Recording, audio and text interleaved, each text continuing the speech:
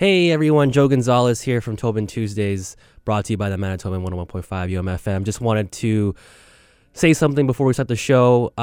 It's a shout out and a story and an apology all in one. So a quick shout out to CBC international correspondent Nahlah Ayed. She was at the Manitoban offices recently. I believe she was in the city for an event and to speak here at the university.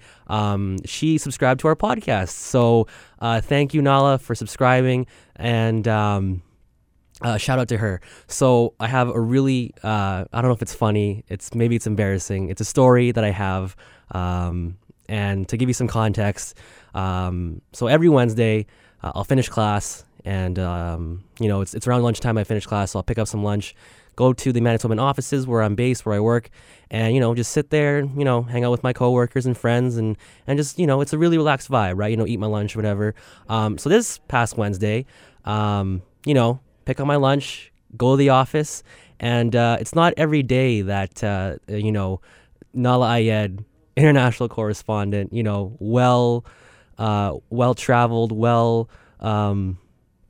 experienced, and just someone who's been through everything in her career. You don't expect that kind of person to be there in the office. And I'll admit, I was ignorant of who she was. I was ignorant of what she's done, the work she's done in Myanmar. She's covered the Myanmar conflict. She's covered the Lebanese Civil War. She's based in London, so she's covered a bunch of stories there. I didn't know that, and so you can imagine me coming into the office and with my lunch. And I had bought a banana that day because we were filming a Tobin Talkback skit that involved a banana, and I had to wear a banana costume.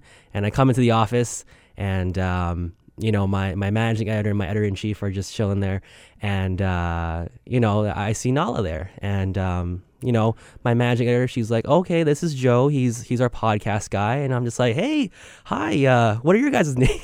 What are your guys' names? And very nicely, she said, oh, I'm Nahlah. And I was like, hey, I'm Joe.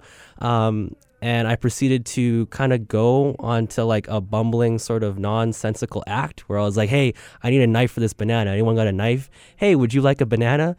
Politely declined. I talked about my podcast, and I showed it to Nahlah, and I said, hey, we're on iTunes, we're on Spotify. And she said, oh, well, great, I'll subscribe. And I was like, oh, awesome. Yeah, we could really use some subscribers, and so she stuck around for a bit. She left. And, once she left, I was asked, hey, Joe, did you know who that was? And I said, well, no, who was that? And they were like, well, that was Nahlah Ayed. And I was like, who's not international correspondent for CBC? And I was like, well then. I talked about bananas, and I was acting pretty. Was I too weird? What was going on? So to cap it off, I also want to say, Nahlah, I'm sorry that I didn't, sort of act in a way that was in a respectful manner, that was an acknowledgement of who you are as a person, and also as a very well-accomplished journalist. If we ever get a chance to meet again, I would love to just, maybe rewind and sort of give a new first impression. I promise I'm not promise I'm not like this all the time, but just thanks for being so nice about it. Thank you for dealing with it in a very professional manner, I might add. And that's all I have to say. Just to give some background, I already mentioned it, but Nahlah used to work at the Manitoban. She started there, and then, moved on to the Canadian Press, became an international correspondent, and then, got involved with CBC. Now she's based in London. She's covered a lot of amazing stories. And if you have a chance, definitely look her up and, get a chance to read her stories, because after learning of who she was, I took the time to really just immerse myself in the work that she's done, and to put it in one word, it's amazing. It's amazing. So once again, shout out to Nahlah Ayed. Sorry, Nahlah, for quote acting bananas, end quote. And let's get back to business.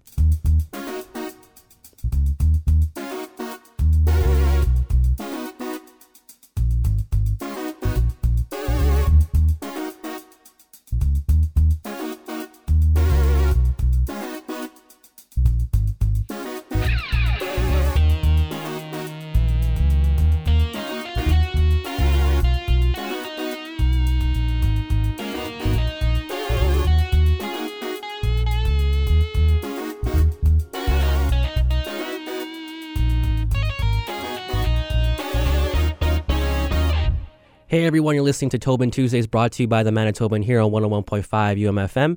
Today is November 6th, 2018, and I'm your host, Joe Gonzalez. On today's episode, our first story includes 3 interviews, one with Indigenous Student Coordinator for the Nursing Students Association, River Steele Gias, one with Head of the Department of Native Studies, Carrie Miller, and one with UMSU President Jacob Sanderson. The interviews are in regards to the posters discovered on November 1st with the phrase, "It's okay to be white." Our second story is a joint interview with Alyssa Blackwolf-Kixon and Sasha Mark. Alyssa is executive producer of the upcoming podcast on UMFM Minigon-Dagan, and Sasha is the associate producer. Our third story features 2 interviews, one with Daniel Pahud, an instructor in the U of M's Physics and Astronomy Department and is in charge of the Lockhart Planetarium, and one with Brian Stack, the vice president of the Winnipeg chapter of the Royal Astronomical Society of Canada. These interviews were in regards to the Halloween-themed astronomy open house hosted by the U of M on October 31st. Finally, we close the show with a quick chat with Nala Ayed to talk about her career in journalism.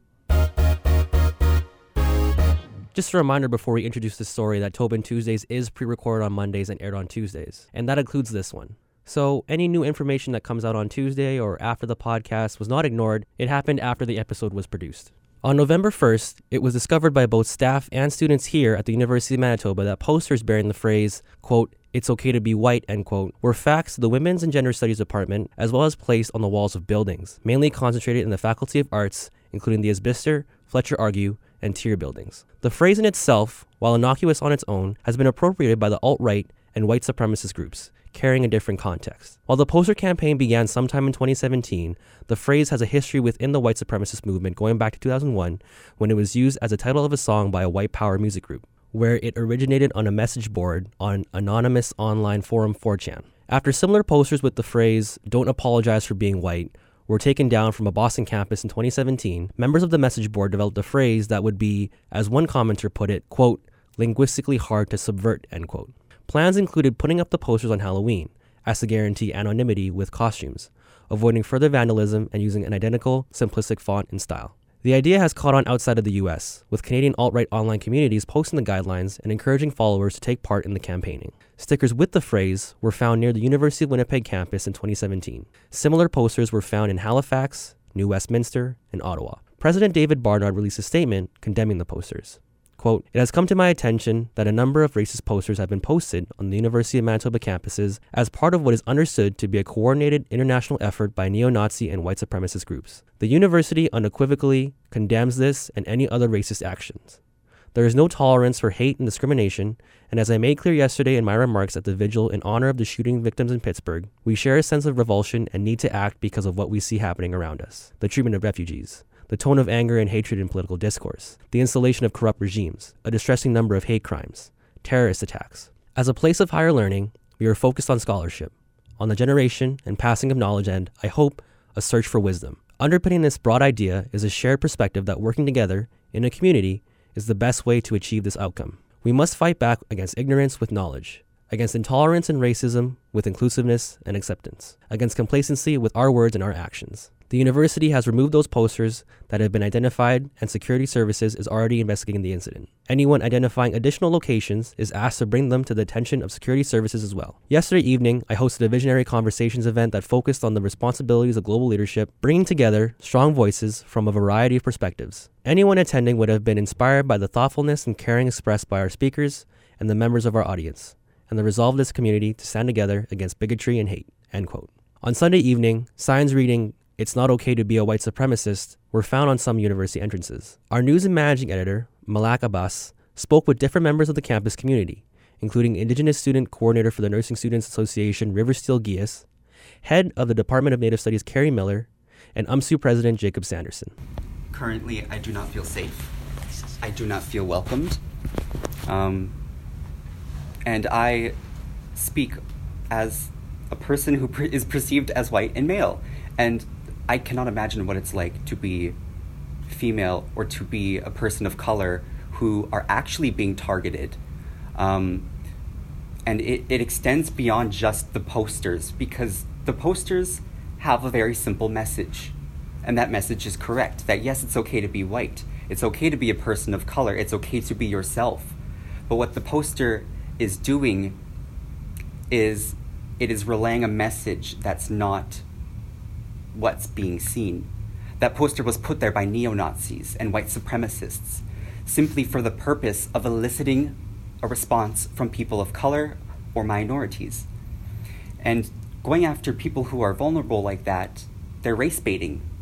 That is a form of discrimination, and its main point is to recruit more neo-Nazis and to recruit more white supremacists. Because obviously, in having those kinds of messages either sent to your school department by some fake fax name, such as a Wyatt man, having it put all over your student lodge, everywhere that you walk, there was even one on the nursing student lounge window. It's so hard because I have to represent people. I have a duty to uphold their perspective in things. We're busy. We're working 60 hours a week. Like, I'm doing 24 hours every week to be in clinicals at Health Science. Like, I'm in the heart of where discrimination and oppression is happening. And then to come here to what is supposed to be a safe place and a welcoming place, I don't feel it. And I know that we have some people like Jacob and like Umsu and Umissa, they're taking a stance against it, which is nice. But at this point, our municipal, our provincial, our federal governments aren't doing anything about this. They condemn it, yeah, but they're the ones who make the law. They're the ones who make the economy. Why don't they put an end to it, you know? If our university is not going to have the jurisdiction presented by these governments to do something about it, to actually make it illegal to perform hate crimes, then our university has that responsibility to do it. And we can send out emails that state, you know, we condemn these activities, but if you're not expelling people, if you're not firing the people who are doing this, and yes, there are teachers who are doing this too, they are the ones perpetuating and performing these forms of white supremacy. And it has to stop. There are hundreds of cameras around this campus, and you mean to tell me they didn't catch who was doing this? There were the "It's okay to be white" posters. Mm-hmm. There was some talk of the cultural appropriation of the headdress. Yeah. And that individual tried to say, oh, well, I'm Indigenous, so I can do that. No, you cannot. That makes it even worse, because as an Indigenous person, that individual should have understood the protocol behind wearing a headdress. If they were truly given that headdress and gifted it as they claim, they would know that you don't wear a headdress while you're intoxicated. You don't wear a headdress to parties. You don't desecrate that sacred icon in the context of which he did. It's, to me, I see it as he was, scapegoated? They used him in order to get that cultural appropriation out this year and be like, hey, it's okay to still dress like an Indigenous person and to desecrate their sacred icons. Yeah. But this time they were smart and they used someone who didn't understand the protocol behind our war bonnets and our headdresses. Because, yeah, we still had someone appropriate our culture this year. Yeah. Except this time they were smart enough to get an Indigenous person to do it so they could subliminally say, hey, it's okay because, you know, he comes from that background. And it's a lot like the posters. We look at it and we see one specific thing, but that's not the purpose of it. The purpose is to elicit that response from the masses. When we respond to it, that's the psychological warfare that they're using. They're eliciting certain responses, humanistic responses from us. And then once we respond in a certain way, they can then point at us and be like, look at this emotionally compromised, non-humanistic thing that is so disgraceful. And that's why we are doing what we're doing, because we are the better race. We are the better whatever. I haven't lived a day in the skin of a racialized person, so I honestly don't understand what it would be like to live a day like that. To be constantly under threat, to know that everywhere you turn your back, there could be a white supremacist or a Nazi who has the intent on killing you. And I'm quite vocal, so I could see how I am now a target to that same kind of discrimination and oppression, but I walk into a Walmart, they don't follow me because they think I'm stealing. They'll follow my siblings because they're darker than me. Yeah. They'll pull over my siblings when we're in a car if they're driving because they're dark. But I honestly don't know. I would say unify. Yeah. Liquidate all of these student groups, all of these organizations, all of these coalitions. We need to show them with our masses that we are not going anywhere, that we have the jurisdiction, and that we have the authority to actually do something about it. Yeah, like there's been instances as well, like even from people who fill the seats in executive positions in my own association, be it subliminal, be it unconscious, unintentional, but there's still this sense of needing to censor people and oppress people who are bringing these conversations out. I face it quite often that I'll face invalidation for the research that I perform or for the things that I say because, you know, fake news and all that nonsense. Yeah. But yeah, nonetheless, we persist anyways. Our patience and our persistence will get us to that finish line. So when I walked in, she of course had been here at 8:30, and the custodian came by right away and let her know that there had been posters put up on the first and second floor of this building and the first and second floor of Fetcher Argue. And then I talked with another colleague over in Tier who said they'd been on the first and second floor of Tier. Over the course of the day, through other conversations, I heard that they were in the engineering building and possibly business. But again, I've only seen the photographic evidence of what was here. What the custodian described is that they were in the hallways, in the bathrooms, and in the greenhouse cafe over here between the buildings. Right. I'm not sure our fax machine is set up. Right. It might have been the one across the hall in Women's Studies that was directed. Yeah. I was told that Jack, is it Jack Kemper, the PR guy for the university, probably has a sense of all of the faxes that were sent or not. What the custodian described was like wall-to-wall papering of these posters in certain areas. Wow. So that would not be coming out of the fax machine, but that would be, really confronting you walking into the hallway. I moved here from the States about a year ago. Mm-hmm. So I've watched the rise of different forms of intimidation and racial prejudice there. It was very disappointing to me to see it here.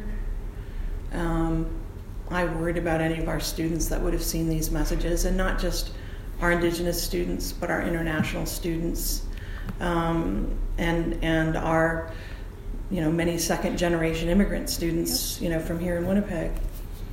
I think it's a very broad, and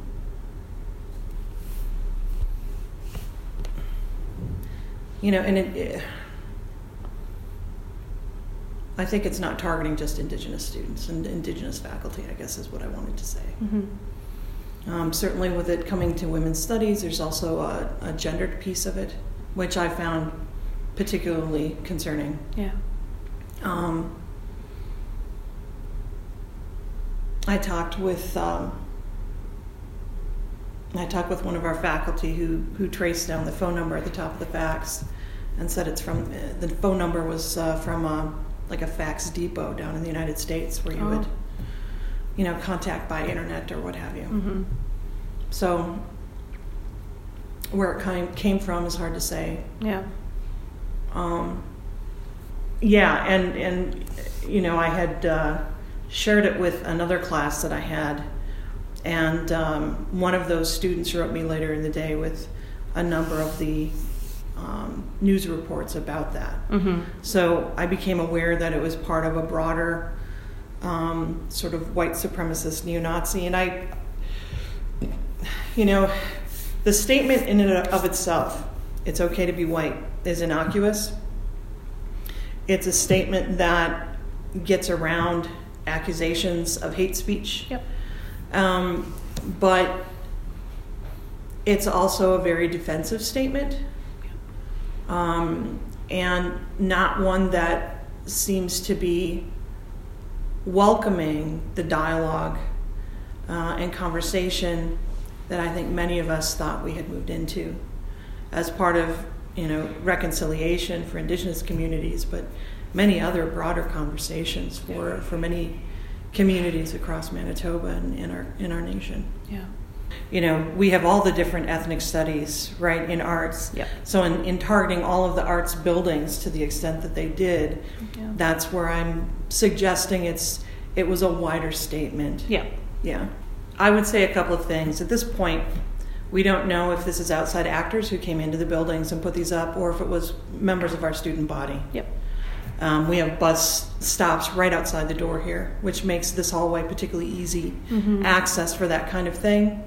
From what I've seen on the internet, Halloween was targeted as a key date so that you could move around in costume and not be identified. We did have an incident over the summer that was not widely publicized where stickers were put up with negative slogans. Yeah. So I think it's fair to say that, in a province the size of Manitoba, there certainly are some people that are harboring some of these very disappointing views. I believe there was also the radio piece denying boarding school experience that was aired in Saskatchewan that was created by a think tank here in Manitoba. So we know that there are, and there's news reports on that. Yep. And so we know that there are, some folks here that we need to reach out to. What I see among our students is a great deal of support for the reconciled future. And when I think of reconciliation, I do like to think of it in broader terms.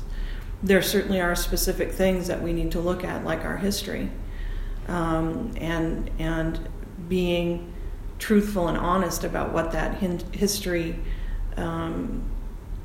means for all of us as Canadians. But it's not just adding Indigenous, right? It's adding the experience of all the many peoples that have come to call this place home. Moving here from Milwaukee, which is one of the most segregated cities in the United States, it's where the housing practice of redlining began. I find Winnipeg to be a much more multicultural city than the one that I left. Multicultural in its foodways, multicultural in the people that you'll meet on the street, multicultural in the way that so many of us of different ethnicities and faiths and languages can sit down and be comfortable with one another. And I think there's a level on which my joy at finding that is it's a little more than disappointed. It's a little shocked in some ways to have this kind of an experience and have it so close to home where we work and where we hope to support our students. I know the intent of it is to recruit for these kinds of groups. There's a level on which I considered not doing interviews because, out of a concern that that's giving them the publicity that they crave. But I think it's important that all of our students of diverse ethnicities and faith know that the faculty and the staff and the administration are here for them and have their back, and I think the president's message made that very clear. Yeah, I didn't ever get the chance to see most of these posters. Most were taken down either by students or by staff by the time I got to see them. But what's been reported to me is that they were in Fletcher Argue, Tier, and Isbister, and then outside the doors on that wheelchair ramp between engineering and University Center. And then the Native Studies office as well, and the Women and Gender Studies office. Are those the only two that you know that got faxes? Those are the only two I know of, but I would not rule out there being any more. So, the first I heard of the situation was Thursday morning when I got a message from someone from UMISA who reached out to me about this. Then I met with them to sort of try to go over the timeline as we tried to write up our statement and take next steps. And what I had learned was that at some point Wednesday night, at least one individual, there may be multiple, went and put up the posters, and then as well fax posters to the Department of Native Studies office, and I've now later learned also the Department of Women and Gender Studies office. And then So that was on Wednesday night. I talked to security on Thursday afternoon to see if that individual could be identified. They did get footage of the posters being put up. However, the person was in a Halloween costume since that was October 31st, and so they were in no way discernible. So after all this information coming to light, that's when we sat down with UMISA. We crafted the statement that we did, and that's kind of where we're at now. I have heard from a minority that sort of say, like, well, like, how can these, these are individuals that feel like they can't express themselves any other way. They had to go out and say, like, it's okay to be white because they don't feel safe. Frankly, because that's something that's been across campus, I just honestly, I don't buy it. I think that this is clearly sort of a planned out issue, and this happened on the same day at a number of different institutions in a number of different cities. I think it portrays a cultural issue. So, like, yes, maybe I would agree that that like individual students, as a direct result of this, doesn't mean that they're necessarily under a violent threat, but I don't think that it's okay for marginalized students to face this type of rhetoric Canada-wide either, and whether or not they're under an immediate threat, I don't think that allows students to feel safe, and even if they feel safe, I certainly don't think it allows them to feel welcomed.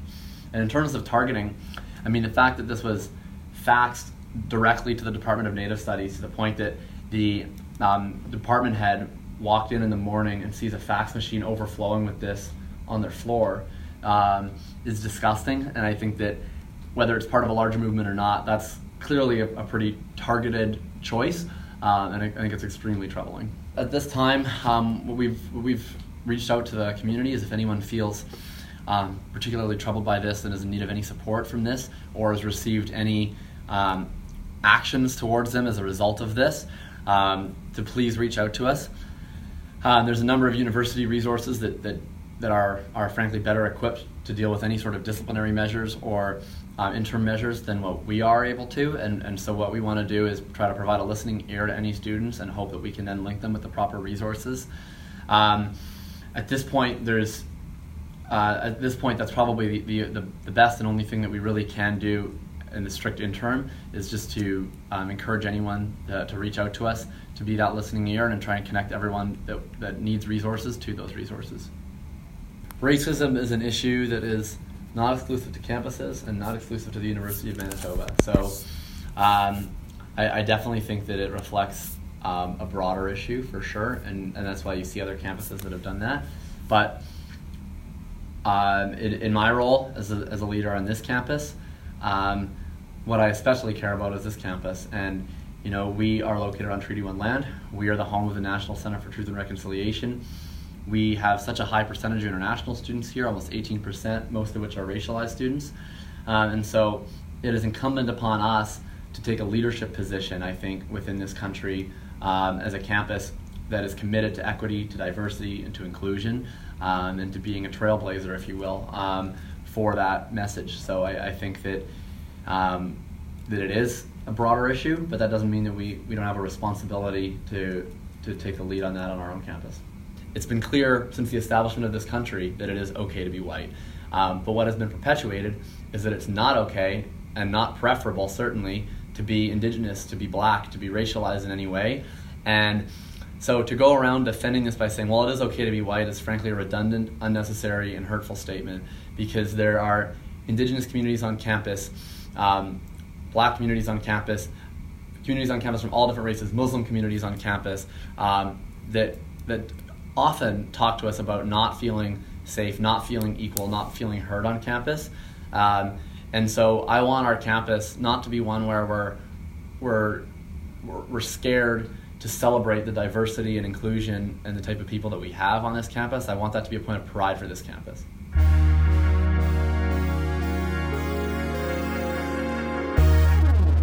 On October 29th, the first 4 episodes of a new podcast series titled Minnegondagan, The Good Voice, were released in partnership with UMFM. Quoting the podcast page, quote, Minnegondagan is about reconciliation. Throughout the series, Indigenous and non-Indigenous people will share personal stories, ideas, research and expertise, and to create a new story together as we walk towards reconciliation. We have produced this podcast in partnership with the University of Manitoba's Office of Indigenous Engagement with assistance from the Community Radio Fund of Canada and the University of Manitoba Students' Union. Each episode attempts to explore a theme, engaging in discussions that seek a common experience that will start to bring us to a place of understanding, end quote. The podcast includes Alyssa Blackwolf-Kixon, an Anishinaabe Two-Spirit comedian-producer who is executive producer of Minigondagan. Sasha Mark, of Métis descent, is a Canadian comedian most recognized for being APTN's The Laughing Drum. He is associate producer of the podcast. Finally, Tim Fontaine, former CBC journalist and current documentary producer for APTN, is the host of Minigondagan. He is Anishinaabe from the Saugeen First Nation. Our news reporter, Shauna Matthews, sat down for a quick chat with Alyssa and Sasha to discuss the podcast. Minigondagan is available for streaming on the UMFM website. You can also subscribe to the podcast and catch the next batch of episodes to be released on Apple Podcasts. Well, the premise of the podcast is exploring reconciliation through an Indigenous perspective and just sort of getting all different voices across the board heard and having all their truths out there. One thing that we wanted to show is that, and the things that I'm learning right now is that people have a different perspective of what reconciliation means to them and to their own community. And right now, I'm learning that it is not very black and white. We're all living in a gray area when it comes to reconciliation. And I think just, having these conversations, I think that I want to showcase that, reconciliation affects different communities in different kinds of ways. We talked to some people who are just like very locally involved in the community, and then we had some big people who've also taken a part of the podcast who are like, nationally known, performers or leaders in the communities. So we've had Tantu Cardinal, David Robertson, Lee Miracle, some of the John Kelly. Pardon me? Howie Miller, yeah, he's going to be on the next round. On the next one. Round of releases. And then we've had, some local people like Jerry Barrett, Stephen Richard, Adeline Bird, Don Levan, Brielle. Yeah, later. Yeah. I think right now some people, when they look at reconciliation and they don't have any kind of familiar clue of what that is or what that looks like, I think I would want it to be like a digestible approach to understanding what reconciliation is and understanding Indigenous issues that Indigenous people face that people aren't really aware of. I think those are some things that we want to bring into light. Having different perspectives out there. And just showing that not every Indigenous person thinks in the same way and has the same ideas, same solutions, same, problems. And just having a multitude of Indigenous voices heard, from across Turtle Island, I think is the major goal. And for people to be able to listen to this and even if they can relate to one voice or learn from one voice, I think we would have reached our goal if we have people who are able to learn and to connect through the podcast.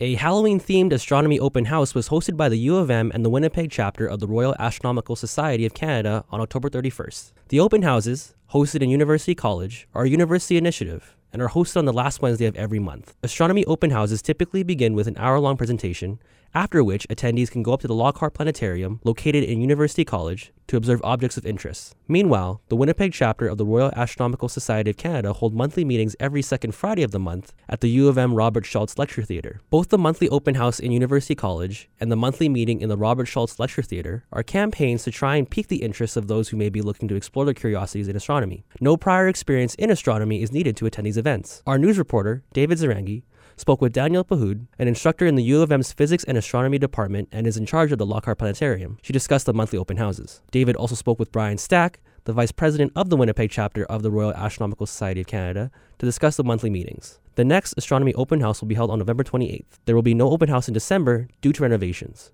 Open house sessions will resume in January 2019. So my name is Danielle Pahood. I'm an instructor in the Department of Physics and Astronomy, and I also am in charge of the Lockhart Planetarium, which is the planetarium here on campus.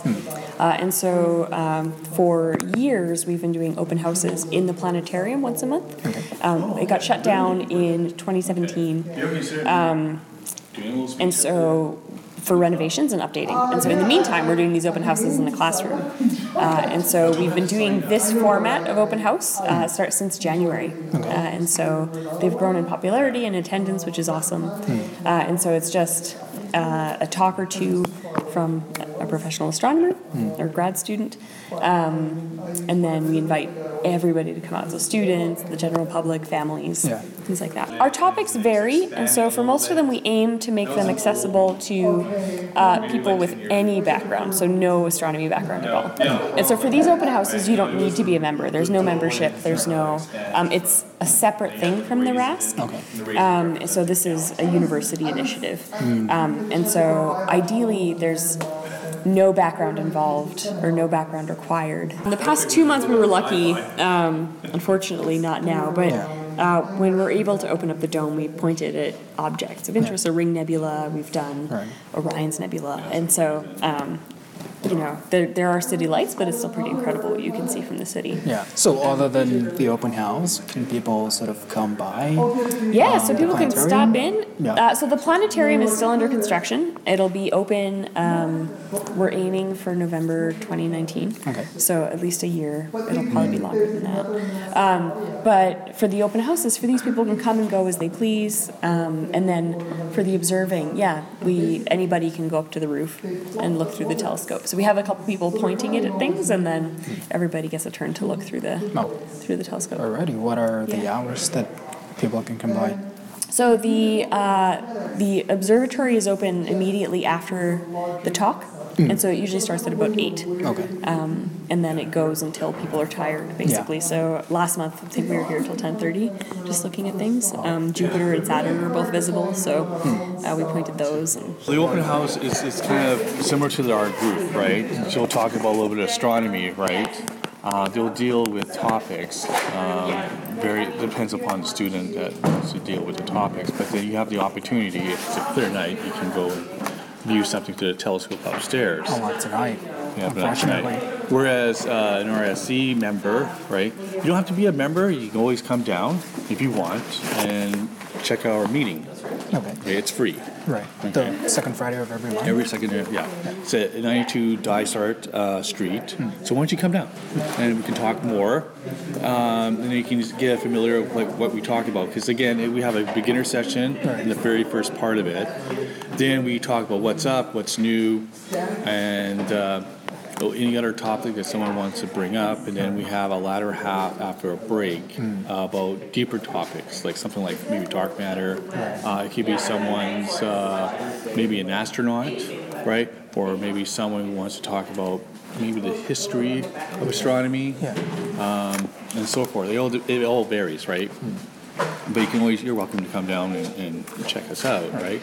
And if you do become a member, then you have access to our Glenley facility, right? And I'll show you how to use a telescope. We have dark skies. And then you can mingle a bit more with the other members and gain more experience, right?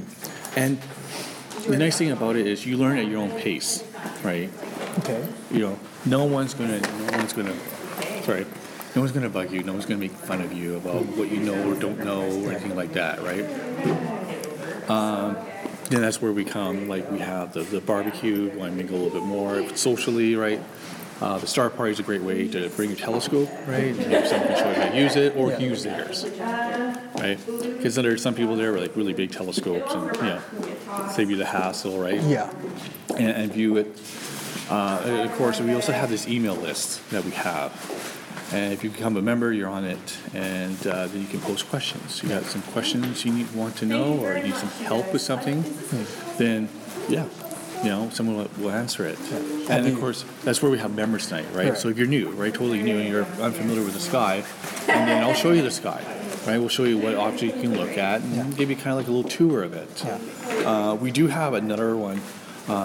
Jerry is a really good one, who maybe at Ocomic Marsh is another good event if he is out there, if it is a clear sky, and then he'll give you a little tour of the night sky, right? Different constellations, different galaxies, maybe history of it a little bit, depending upon what he wants to talk about. He gives you a little more familiar. That's more for a general public kind of thing, right? No. For general public event, it's just general. We bring our telescopes and we'll just point something of interest to the general public. Okay. It could be anything. And it very rarely, though, we're trying to do Mars, right? For example, Mars was at the closest point at the end of July, but of course it turned out to be bad because the weather wasn't cooperating, and then next thing you know, in August, the smoke, right? We had a problem with the smoke from BC or Calgary, right? That interfered with it. So again, those public events were aimed for the general public, right? We bring our telescopes, we'll show them something of interest: Mars, Jupiter, Saturn, what's out there, the moon, for example. And if it's a really good clear skies, then we'll maybe do Andromeda Galaxy, maybe a double star cluster or something like that. Again, we're trying to give you something that you can look through a telescope, right? And you don't have to be an expert to see it. The only problem is that we have is announcing it, right? Because we like to announce it, right? We like to announce our meetings. We do this every second Friday. Come see us, right? While we're doing a public event at Ocomic Marsh in a couple of weeks, actually 3 weeks, right? Come check us out there, right? We bring telescopes.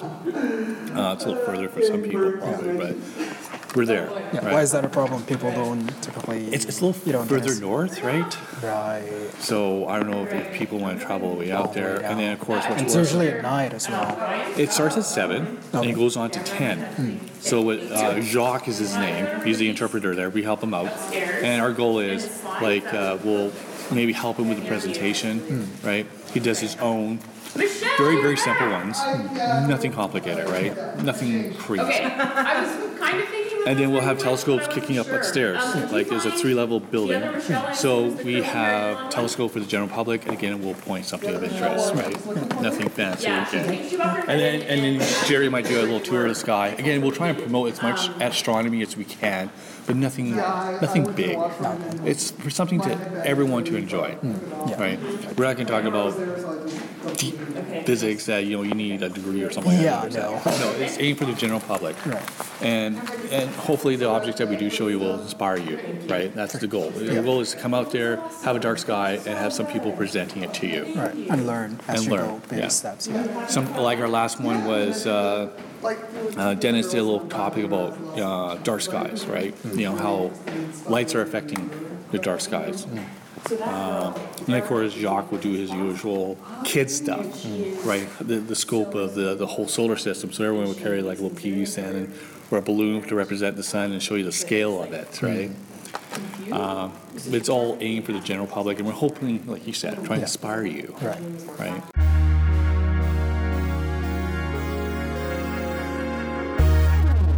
So for those that listened since the beginning of this episode, I began with a quick shout-out, story, and apology to CBC international correspondent Nala Ayed. Well, our news and managing editor had a chat with Nala, and among other things, she talked about her start in journalism, her experience at the Manitoban, and how she eventually became an international correspondent. But I, like you, again, I also had an interest in writing all through my life. And if I look back now, I laugh that I didn't notice this, before I decided to be a scientist. Because all the signs were there. Like in high school, I was somehow gravitated to the student newspaper there. A little tiny photocopied thing called Vox Populi, and I used to write for that. And I'm like, why did I do that? I don't even remember making the decision. It just seems like a natural part of being, and I should have just seen all those signs. But again, at 18, you don't know this. Right.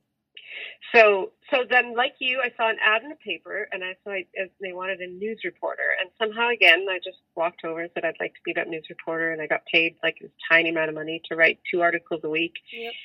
And as I started spending more and more time at the Manitoban, my parents were starting to get concerned, and my dad, I remember him kind of trying to reassure himself, this is just a hobby, right? And I'm like, yes. To Manitoba, I'm sure you have the same experience. I loved my time there. In fact, it really kind of rivals every other journalistic experience I've had. Like, it was just so collegial and like this, common purpose and working late into the night. Like I don't know if you still have production night or whatever, but yeah. And we would, back then seriously, shocking to say, but we used to use paper and glue everything, print it all out and glue it all on cardboard and take it down to the printers. Yeah. And so, it was just such a fantastic experience. So I fell in love, and I okay, I need to make a decision. But I started my master's in genetics, just to finish the story, and what I started to do was freelance outside of the Manitoban. Okay. So I wrote a couple of pieces for the Free Press. I think I did a CBC radio piece, and my fantastic supervisor, who was very tough, she's gone now, her name was Phyllis McAlpine, came to me, and she took me on, and she's like a world-renowned geneticist. So I was quite privileged to be in her lab, because I decided, well, I don't have the marks to be a doctor, I'll do my master's in genetics. Right. And she said to me, she saw one of my articles, and it was her actually who pushed me to make a decision. She brought me in, I was wearing my white lab coat, and she said, Nala, you can't do both of these things, you got to choose. Wow. You can't be working in my lab and being a journalist on the side. So she forced the choice, which was great, because it pushed me to apply to journalism schools, and I got in, and the rest is history. There was some, again, like little crumbs along the way, like I'd gone and done something at a lab, again, another good lab in BC, and I think it was after this conversation, and I was like, what am I going to do? And that's where I got the idea, like you. The guy says, why don't you do science journalism? I'm like, hey, I can combine my two parts. And in fact, when I applied to Carleton, that's how I applied. All my clippings were about science journalism. I'd written a whole bunch of science pieces, and that's how I got into Carleton, on the premise of caring about science journalism. But really, I haven't done it since. But to be honest with you, when I started journalism, I wasn't necessarily thinking that I'd like to be a foreign correspondent. I mean, I was interested because I watched, the old guys like Don Murray and Patrick Brown, probably names you don't know yet. Or you don't know because you're too young. I don't. But I watched, they've been gone for a while. But I used to watch them and say, man, that'd be such a great job. Yeah. But it wasn't kind of my. It wasn't my I wasn't gunning for that.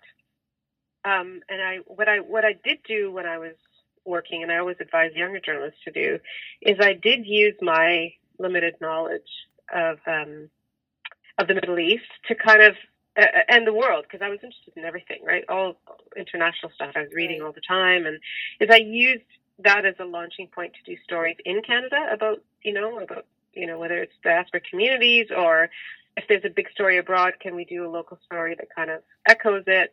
Those kinds of things. But no, I just wanted to be a journalist. And so I went to Carleton, and I ended up 5 years, very lucky.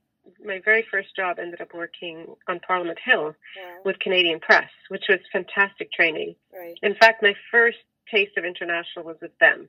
When November 11th happened, or September 11th happened, I pushed really hard, and I wanted to go to Afghanistan, and I did.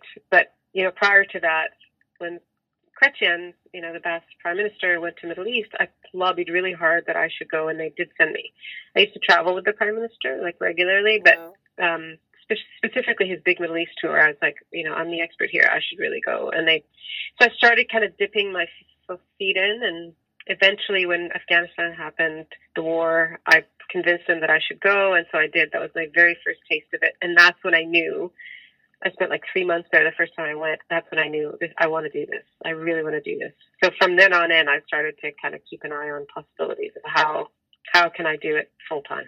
So, and finally, it did happen when the opportunity came, when it was so obvious that Iraq was in the sights of America, and so I started kind of thinking about how do I get myself there, and through colleagues and friends and connections, sort of talked to CBC, and I talked to many newspapers, and kind of built up a group of clients who were willing to buy my articles and my pieces, mostly pieces. I was mostly a print reporter. Right. And so I moved to Amman, and then I moved to Baghdad before the war. So there you go. Wow. it was an opening. It was an opportunity. Yeah. There was a big story coming, and we had warning, right? So. Right.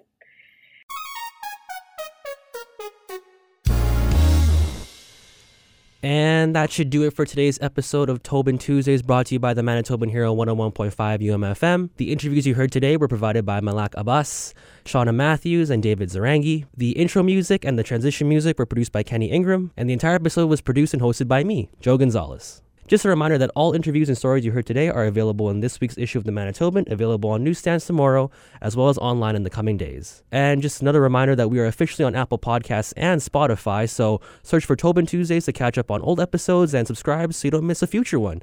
Nala Ayed subscribed to us, so once again, thank you, Nala.